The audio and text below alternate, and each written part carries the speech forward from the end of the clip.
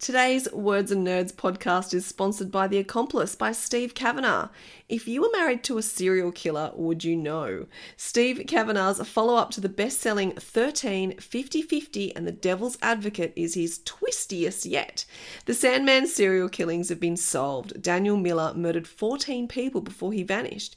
His wife Carrie now faces trial as his accomplice. The FBI, the district attorney, the media and everyone in America believe she knew and helped cover up her husband's crimes. The only thing between a life in jail or freedom is Eddie Flynn and his team. Steve Kavanagh is the master of the twist, and The Accomplice will keep you guessing right to the last page. The Accomplice is released in Australia on the 26th of July. Thank you for listening to the Words and Nerds podcast. I'm your host, Danny V. From all of us in the writing community, we just think you're amazing because you put your heart and soul into everything you talk about on this amazing show.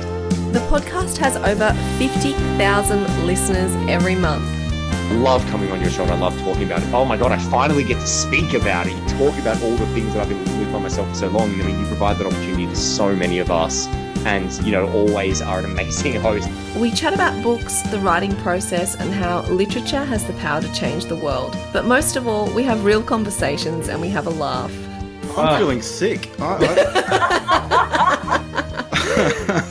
Thanks for being here and sharing the journey. Welcome to another Words and Nerds podcast episode where we bring you literary goodness straight to your ears wherever you are. Today I'm up very early. I'd only get up this early for one person. It's Adrian McKinty. His debut crime novel, Dead I Well May Be, was shortlisted for the 2004 Dagger Award and was optioned by Universal Pictures. His books have won the Edgar Award, the Ned Kelly Award, the Anthony Award, the Barry Award, and have been translated in over 20 languages. Adrian is a reviewer and critic for the Sydney Morning Herald, the Irish Times and the Guardian, and today we're going to talk about the compelling book The Island, which I know I couldn't put down. Welcome, Adrian. How are you? I'm very well, thank you. Beaming in all the way from New York City to Sydney. How is it over there in New York City? It's pretty early in Sydney. Haven't even checked the weather.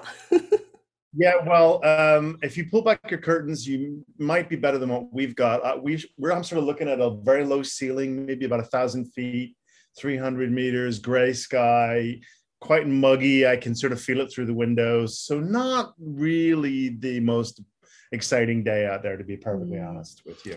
I don't know. I know people hate muggy. I almost prefer muggy than having the heater on under your desk all day. I'm not sure. I think it's whenever you're uncomfortable, you just prefer something else, right? Yeah, it's the grass is always greener phenomenon, but it's been such a we've this winter we've had rain and snow and more cold rain and more snow, and so I'm just waiting for the mugginess to break, for the kind of gray skies to go away. Yeah. 2 weeks of blue skies would do me the world of good, I think. It does. It lifts your mood as well. It's proven that it lifts your mood, those blue skies. I was going to say, do you know the travel writer Paul Theroux? And he wrote The Great Railway Bazaar, and he wrote all these fantastic travel books from the 70s and 80s. He's also a novelist. He had this novel, St. Jack, that was a big hit in the 70s and stuff. And he deliberately, this is true, he lived in somewhere in the US where they got a lot of sunshine, and he deliberately moved to the US to London to improve his writing. Wow. Because he said where he lived, I can't quite remember where he lived in the US, but he said when it was sunny outside, he always wanted to get out and go to the park and ride his bike and, do all these things. But in London, where it was 250 days of rain, he thought, oh my God, there's nothing out there for me. I might as well be at my typewriter or working. So that was an interesting phenomenon. I love that. Somewhere where the weather was bad. It's true, though. I see all these writers' retreats in Byron Bay, and I'm like, how do you stay in that place when it's so beautiful? So there we go, writers' retreat. Byron Bay would be a dreadful writers' retreat. Right. I mean, I wouldn't do a thing there. I'd say hello to them in the morning over our muesli or whatever we're eating there, probably some highfalutin malarkey, and I'll see you guys later. And then I'd be down at the beach, Hemsworth's, surfing. You come back very tanned. Yeah, I got lots of work done. What about you guys? It's all about the thinking, right? Yes. Before we get into that's right. I plotted a whole chapter. Before we get into the elevator pitch, though, I do want to ask you, your process of writing while we're here, is there a lot of thinking involved in that, or is that just... Well, for this one, this was an interesting one. I had pretty severe writer's block. For this one, I'd written the chain, and I remember very clearly. I did my last event for the chain, which is the Crime Festival in Oslo in March of 2020, and then literally I got a phone call from my wife Leah, and she said, "Adrian, you got to come back. They're closing the New York City public schools. They're closing the airports. There's this thing called COVID-19. You've got to get back." So when I got back, literally the next day, they closed the New York public schools. Wow. And they started closing the airports and stuff like that. So we were in lockdown, and I found it quite depressing. You couldn't really get out. Everywhere was closed. People were getting food deliveries. I was sort of home with my wife's a teacher, so she was having to teach from Zoom school, and the kids were on Zoom school as well, and it never really worked properly, that Zoom stuff, and to compensate, the teachers were giving my kids tons of homework. So they had like homework until like 10 o'clock, 11 o'clock at night. And I was shattered dealing with all this malarkey. And I found it very, very hard to write anything. And every couple of months, my editor would call me up and says, "Adrian, how's the new book coming along?" And I'd be going, "It's going great. It's going fantastic. I have all these fantastic ideas. I'm just narrowing them down." And then my agent would call and he would go, "How's the new book coming on?" And you can lie to your editor, but you should never, ever lie to your agent. Good tip. Mate, I got nothing. I got absolutely nothing. I'm shattered. I'm depressed. Wow. I got absolutely nothing. So there was about 7 or 8 months of serious writer's block before probably most of 2020 and into 2021. Wow. I have heard from so many creatives though that COVID actually did, even though we were home, it was the perfect time to be creative. No one could be creative. Like, it really impacted people's creativity. I couldn't. I just felt so exhausted and depressed. Yeah. And there was absolutely nothing. And you would try stuff, and then you'd read it the next day, and you go, "Ugh." It wasn't working. It's interesting, isn't it? The impact that it had on all of us. Yeah. And Zoom school was horrible. I remember when I was in charge of homeschooling, I was like, let's watch Harry Potter because, you'll catch up. It'll be fine. Read a book. You'll be fine. And look, they're fine. It was so crap. And also, how can you do like stuff like chemistry? Yeah. See, my kids were little. They weren't doing chemistry. Yeah, well, my kids were doing, and it wasn't working. No. It just the whole thing really was a fiasco. I agree. So absolutely. So it wasn't terribly creative during that period. Yeah, I hear that a lot. Now let's crack into the island. Hit us with an elevator pitch. Well, I suppose I could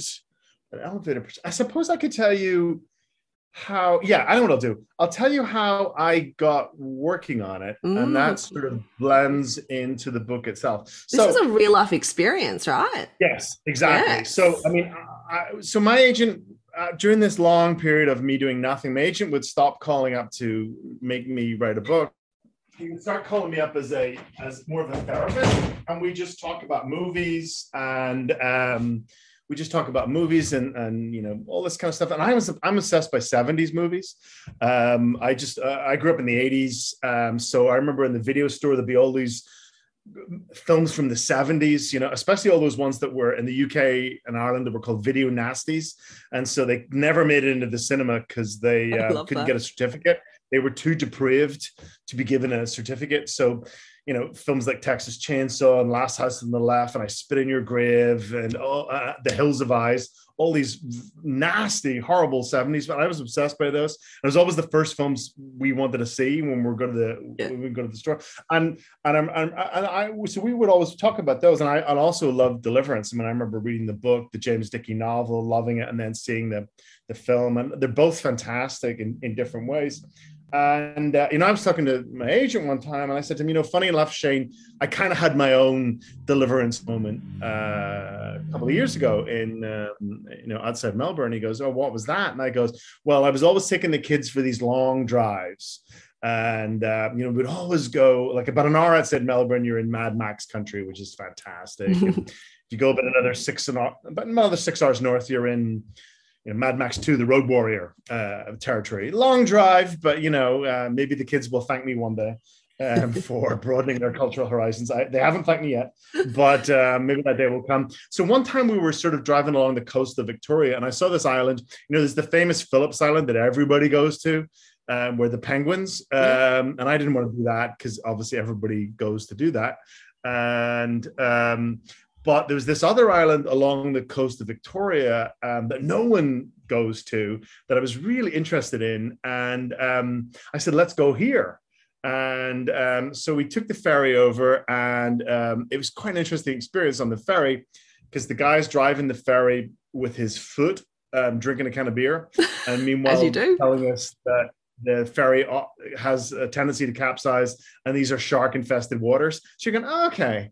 If that were me, I'd be using both hands on that steering wheel. But okay. You do you. And then when we landed, it was also quite odd because the first thing we see is a couple of guys with broken over shotguns over their shoulders, double-barrel shotguns, which I'd never seen before anywhere in Australia. I mean, occasionally you'll see cops with sidearms, with revolvers, but I've never seen long guns anywhere ever in Oz because of the gun laws, And so that was immediately got my attention. I thought, what's going on here? And then we'd hear shooting all over this little island. Apparently they were extirpating the local rabbit population, but we sort of didn't know that at the time. We just saw these guys with guns and heard all the shooting. It was weird. And then when we got to this farm, sort of in the middle of the island, we learned that all these people were one large extended family. And when we got to the farm, they knew all about us because the guy in the ferry had walkie-talkied ahead. Wow. And said, oh, yeah, there's a family coming from them. And they knew who we were and where we were coming from, all of us. And then, so that was odd. And then one of the guys there kind of made it, I didn't hear this, but my wife did, sort of made an inappropriate remark about one of my daughters. And so my wife said, Adrian, can we just leave? And so I said, yeah, because there was kind of nothing to see anyway, because there's, it was all this large, that spinifex, that large, that grass. Yeah. So you can't really see over that anyway. So I said, all right, let's just go. I was defeated because we hadn't really seen anything. And the guy on the ferry had said an odd thing to us. He said, look, I do my last run at 3:00. So make sure you're back by 3 or you're spending the night here. And when I looked at my watch, it was 2:30. And I thought, oh, bloody hell. So I'm bombing it down the road in our car, really, because I don't want to have to spend the night. God, and it's the day before Valentine's Day, so it's really, really hot. It's, 40 degrees Celsius, something like that. It's stonking heat. And so I'm bombing down this road really too fast, I admit it. And then suddenly out of the grass, this lady on a bicycle comes out. And she's got when you're driving, you see things really clearly. Your adrenaline's going, and I can see on her back of her jean shorts, she's got a hearing aid, and so I honk the horn and I slam on the brakes, and the hearing aid mustn't be working, or it's not plugged in, or the battery's dead, or whatever, because she doesn't hear me at all, and she just continues on down the road, and I'm slamming on the brakes. And we stop about 7 or 8 meters behind her. Wow. And she continues right down the road completely obliviously. And I'm just sitting behind the steering wheel, trembling. I really freaked out by the whole thing. And to break the tension, I said to my wife, if we'd hit her, we wouldn't have got off this island alive. And perfectly seriously, my wife says to me, I don't think we would have. Wow. And so a couple of years later, during this lockdown period, when I've got bad writer's block, I tell this story to my agent, and he says to me, McKinty, you idiot, you did hit her. That's the next book. And I thought about it. I thought, oh, wow. Yes. American family. They're in Oz. They're driving around. They go to a place they shouldn't have gone, like all bloody Americans. And then they cause an accident. It's their fault. And then what happens next? And the more I thought about it for a couple of days, and I thought, yep, this is the one. And then and it's funny because I still had the same experience. The kids were still in Zoom school. But by the time everybody got quiet in the house around 11 o'clock, then I just would set the work, and I'd work from about 11 to about 2 every night. And I was thinking about this afterwards. You can always tell books that are written after midnight. They have that certain yes, tone darkness, or vibe or darkness or splinter. There's something about them. And this is definitely a book that was written after midnight, from midnight to 2. But I love that time of day. Like I'm a bit of an insomniac, so I don't sleep a lot, but I love that time when everyone's asleep. You look out the blinds, there's no one out there. It's dark, it's quiet. And I feel like that's a really good time to be creative or do something like that. I do too. I used to be a morning and afternoon writer. I used to like to go to a cafe and get a scone and a big cup of coffee and sit down in the cafe, and there's tons of people around, and you can listen to music and write with all the, and now I've been converted completely. Now I don't do that at all. Now I wait until the house is quiet, the street is quiet, the world is empty. Yes. And it's just you and the words. I love that. It's pretty good for crime too, I reckon. It puts you in a different mindset, I think. Absolutely. Yeah. What do they say? Nothing good happens after 3 a.m. Yes, that's true. Well, isn't that called the death hour in hospitals? Yes. That's when patients have been struggling their best. At 3, they all give up the ghost. Yeah, it's apparently the most vulnerable. Your body's the most vulnerable at 3 a.m. because your heart rate slows and all those things. I find that fascinating. It is fascinating, and it's funny because I live in an apartment building in New York, and I'm opposite all these other apartment buildings. And it's funny, if you're sitting working at your desk, you can see all the lights go off one by one. So 11:30, there's still a lot of lights. Midnight, there's a few. 12:31, but by 2 or 2:30, it's just you. You're the only one left. Yeah, and just go, I'm still working here. Yeah. And it's a cool time. I agree. Yeah, Insomniacs unite. Absolutely. Now, this is why setting was just so important in your book, and it was another character to itself, and it was so intense. But I wanted to ask, is that you or me? That's you. Usually it's New York, right? Yeah, no, that's you. That's you, mate. That's the cop. So what I wanted to ask you, when you're on an island and, obviously it's advantageous because you're creating tension and it's really intense, but there must be challenges to having a setting in one island and one spot too, moving the story forward. Yeah. Tell me about that.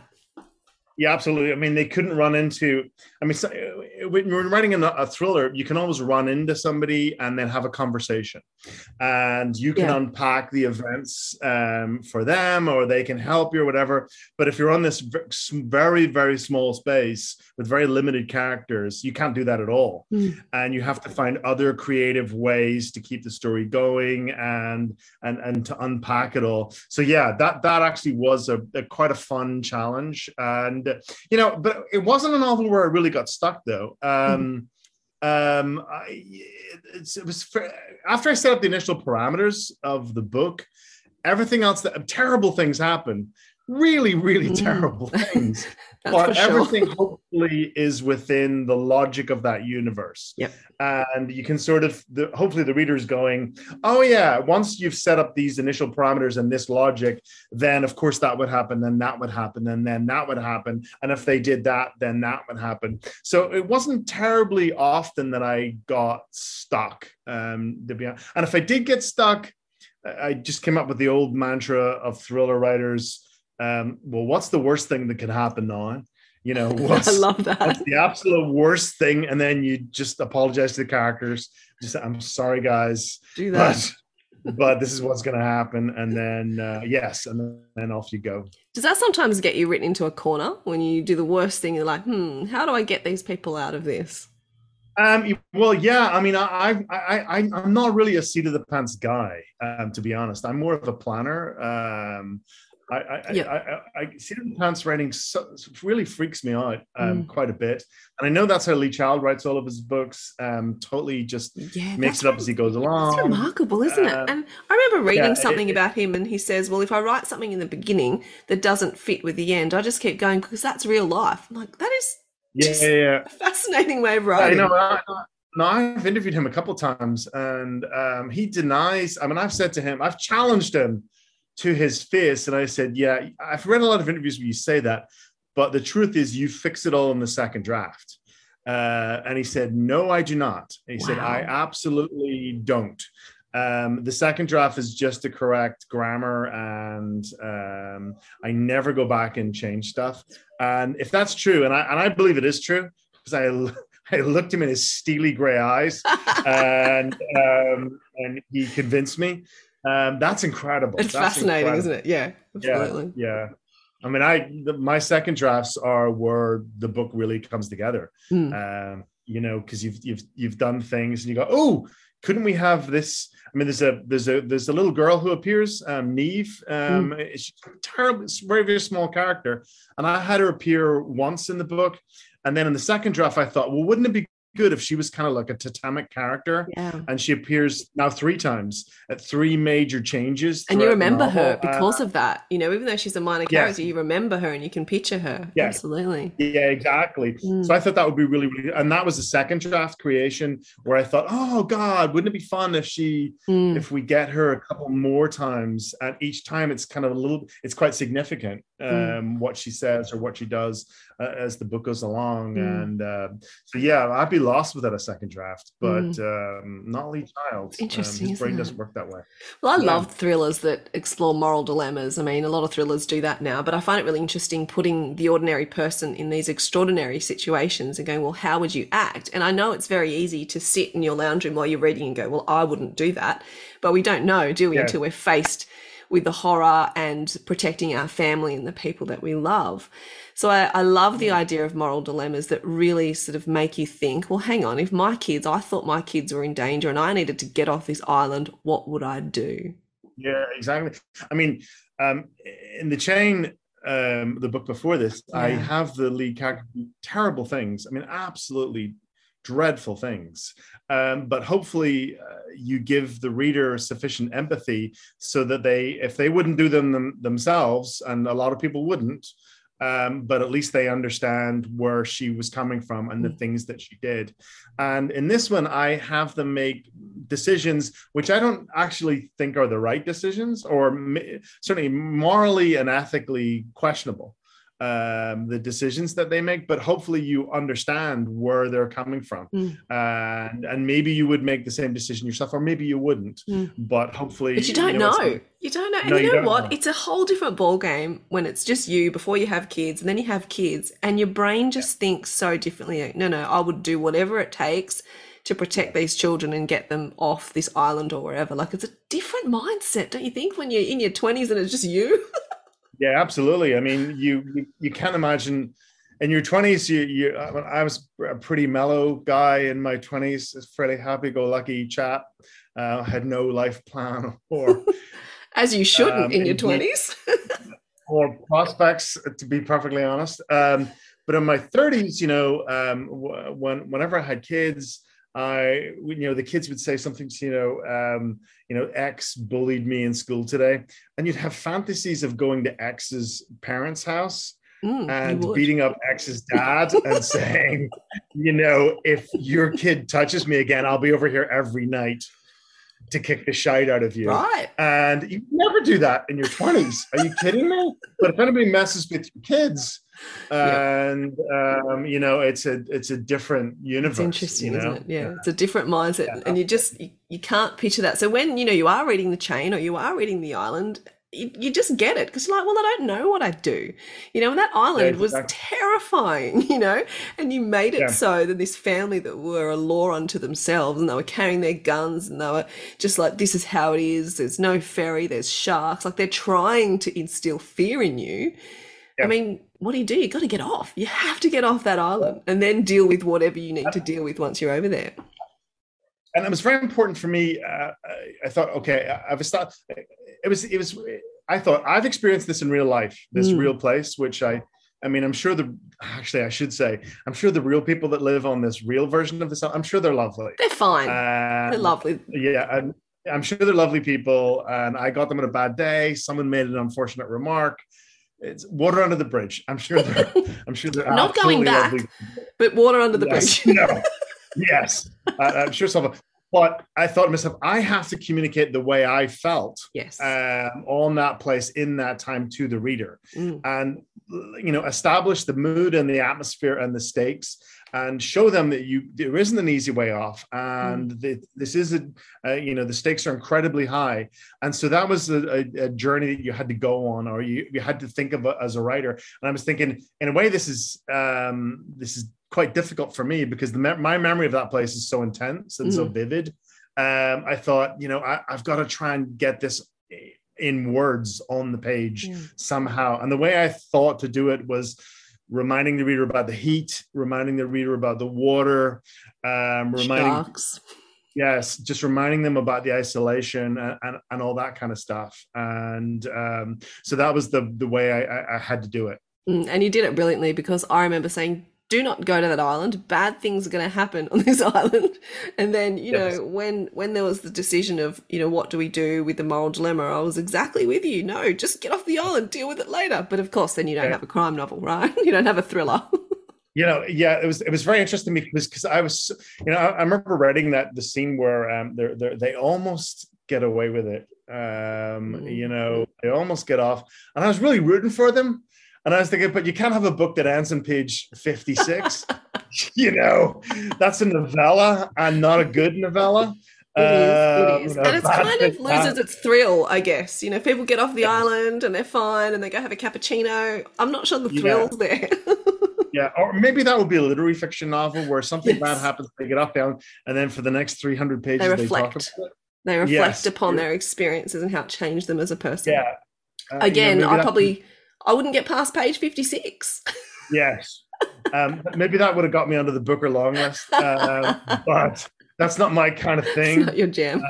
So instead of having them have deep discussions with their therapist for 300 pages, they have to just run. They just have to run. Yeah. And I like how, that ordinary person has to be resourceful and think on their feet and experience things that they've never done before. I love that, because that's all of us.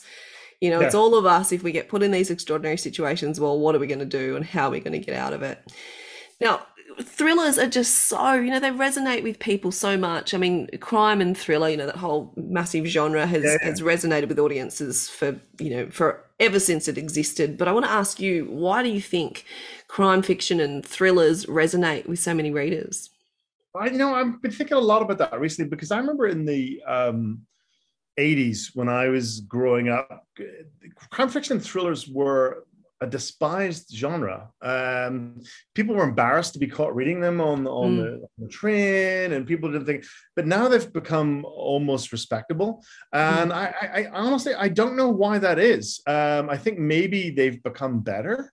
Yeah, you're just getting better writers writing, stories, with morality and three-dimensional characters, or maybe it's just that literary fiction has gotten more boring. I mean, I don't know, or but certainly, you're absolutely true. The genre has really exploded in the last. Maybe it was Dragon Tattoo changed everything. Like, after Girl with Dragon Tattoo, you see a lot more people reading thrillers. That was like 2006 or 2007. It's a long time ago. But you're right. In the last decade or so, it's the genre has really taken off. It has. I don't know why. Yeah, I've been thinking about it a lot too. For me, I think it just reflects, it's got everything for me. Crime and thrillers have everything. They've got great characters. It's no longer the dead girl in the bathroom, thank goodness. Yeah. You've got these amazing female characters, ordinary people.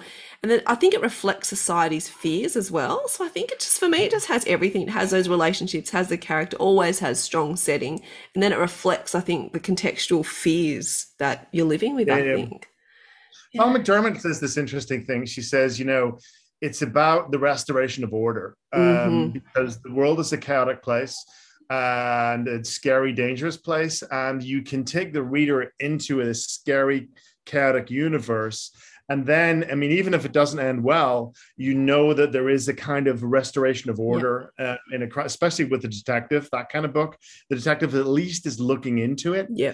And even if they don't find who it is, there's that sort of comforting level. And I guess in a thriller too, you have characters to empathize with, and especially characters who are maybe at the beginning. I love doing this trope. Characters at the beginning are weak and vulnerable and ignored and condescended to. And then as the book goes on, they find that they're strong, they're resilient, they've got this inner power, this inner strength, and no one's condescending to them by the end of the book. In fact, the reverse.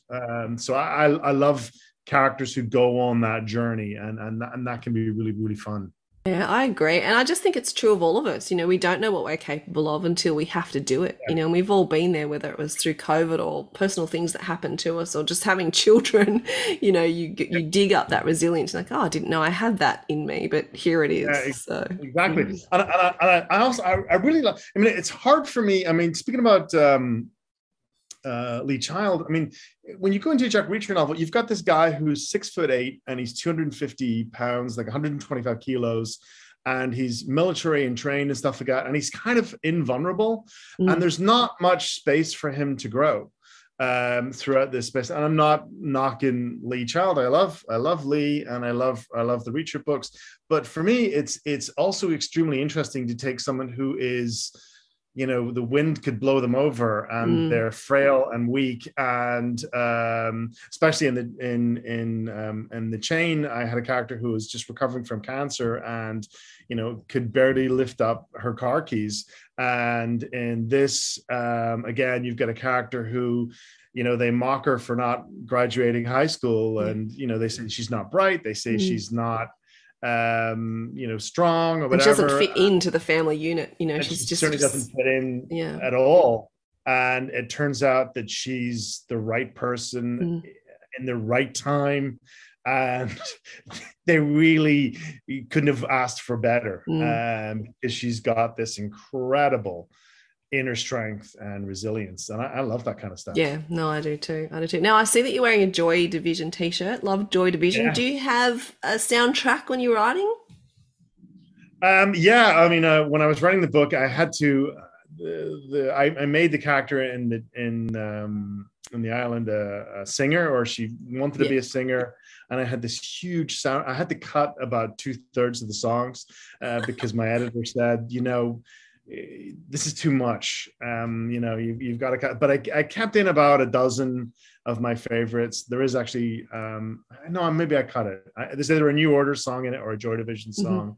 I can't remember. There's a few Beatles songs in there, and there's a few more contemporary stuff, as well. And it's funny, the conversations. I had so many conversations about music with my editor, and then she said, would a 23-year-old really know the lyrics to a song from the White Album? And I go, well, my daughter's 15, and her favorite album is Sgt. Pepper. So I think millennials would surprise you. Yeah, and it depends on the family you grow up in. My dad's a musician, so I'd heard all Led Zeppelin and Deep Purple and all those things that probably most teenage girls wouldn't have heard in the 80s. Yeah, exactly. So it really depends, and I'm saying my character, my world, does know all the songs from the White Album. It was pretty impressive, by the way. Yeah, and some of the songs are not good. I don't want to upset any Beatles fans out there, but that's a very long album. Some of those may have, should have been the B-side. Yeah, exactly. Now, the question I ask all my guests before I let them go is, why do you write? Well, I think. I was talking to somebody about this yesterday, someone who was trying to get into writing for the first time. And I was thinking of one of the really bad reasons to be a writer is to try and make money. There's so much better ways to make money. Less soul-destroying ways. Go into the stock market or get a job in business, or there really is better ways to make money. This is not a good way to make money. The reason you should become a writer is because you have a burning desire to tell stories. Yeah. That's the only real reason. And then it doesn't matter, because then if your book fails epically or is a success epically, it makes no difference whatsoever, because if you've told the story you wanted to tell, that's all that matters. And when the book comes out and it's the story you wanted, and that's your reward, and whether the public like it or not, if the public like it, that's a huge bonus. And if they don't like it, it doesn't matter at all, because you had this demon inside you telling you to tell this story. And thank God you got the story out. And thank God you find a publisher who was willing to publish it. And that's your triumph. That's your success. I love that. And there are so many little hurdles. You know, you finally get your agent, or you finally get your publishing deal, and that's just the beginning of the whole journey. You know, I think people think that once you get your publishing deal, you're set. You know, you're set and you're done. But there's so many things that you actually have to then sell it, talk to people about it, think about their ideas, get another publishing deal. So it's a very complex space, I think, that is kind of all these. Absolutely. And then, you know, and then deal with, in my case, almost a year of writer's block, or 9-10 months of writer's block. Was that terrifying for you? It was quite scary, because I had signed a 2-book deal. And, you know, so you signed a contract. Yeah, and the editor will call you up, super polite, and she would say, you know, and you would just lie. You just go, it's coming great. But then when your agent would call, then the full fear would come through, and just go, oh, mate, I'm in huge trouble. I'm going to have to fake my death. Which is a crime novel all in itself, right? Yeah, I could go to South America. I can speak a little Spanish. I bet you we can move the whole family. They'll never find us. You know, so, you know, at all. Yeah. Eventually, I suppose the fear will kick in, and you know, and you'll think of something. But maybe that's what you need. Maybe you need the fear to get bigger and bigger, and the voices in your head to get louder and louder. To dig it out of you. Yeah, because it was there, you know, that idea was there with you for years. Yeah, I guess it was. Well, you're right, actually was. It was there for about 3 years, and I had never articulated it as an idea for a book at all. Yeah. It took someone else to say, dig it out of you, what are you talking about? That's a book. And it was. And a sigh of relief all around. Yeah, absolutely. Well, I loved the island. I loved how it was set, you know, in Melbourne. I loved the family unto themselves. I know they weren't really a cult, but I'm really interested in those people who are tight knit and don't let the outside world in. Like, that fascinates me as well. Me too. And it was really, it was a very complicated needle to thread, that, because I thought, I don't want to be the ugly European or the ugly American coming here and then saying, oh, you know, this is what rural Australia was like. So I totally cheated. And I don't know if you remember, but near the end of the book, we find out that Ma is a 10-pound pom from Belfast. Yes, I do remember that. And I totally cheated. And then I thought, well, now no one can critique me because I'm from Belfast. So it's an interior critique of my own culture. It's not cultural imperialism. It's, and that's such a cop-out. It's such a dirty cheat. But, you know, I thought, oh, my God, McKinty, you got away with it. So sometimes you just got to cheat. So many hot writing tips for you, from you. I love it. It's been such a joy, you know, watching your career rise and then speaking to you about, you know, these amazing books that you've written. So I think you add so much to this genre. So thank you so much for your time in talking to me. I think we had just a great chat about all things. So thank you. Yeah, and thank God you cut the 15 minutes where we talked about weather before the podcast, because I would have had them turning off in droves. It was interesting. It was New York weather. Anything about New York is interesting. Well, maybe that can be the director's cut of the pod. You can add that in at the end. Put it at the end. Thank you so much for having me. That was a lovely chat. Thank you.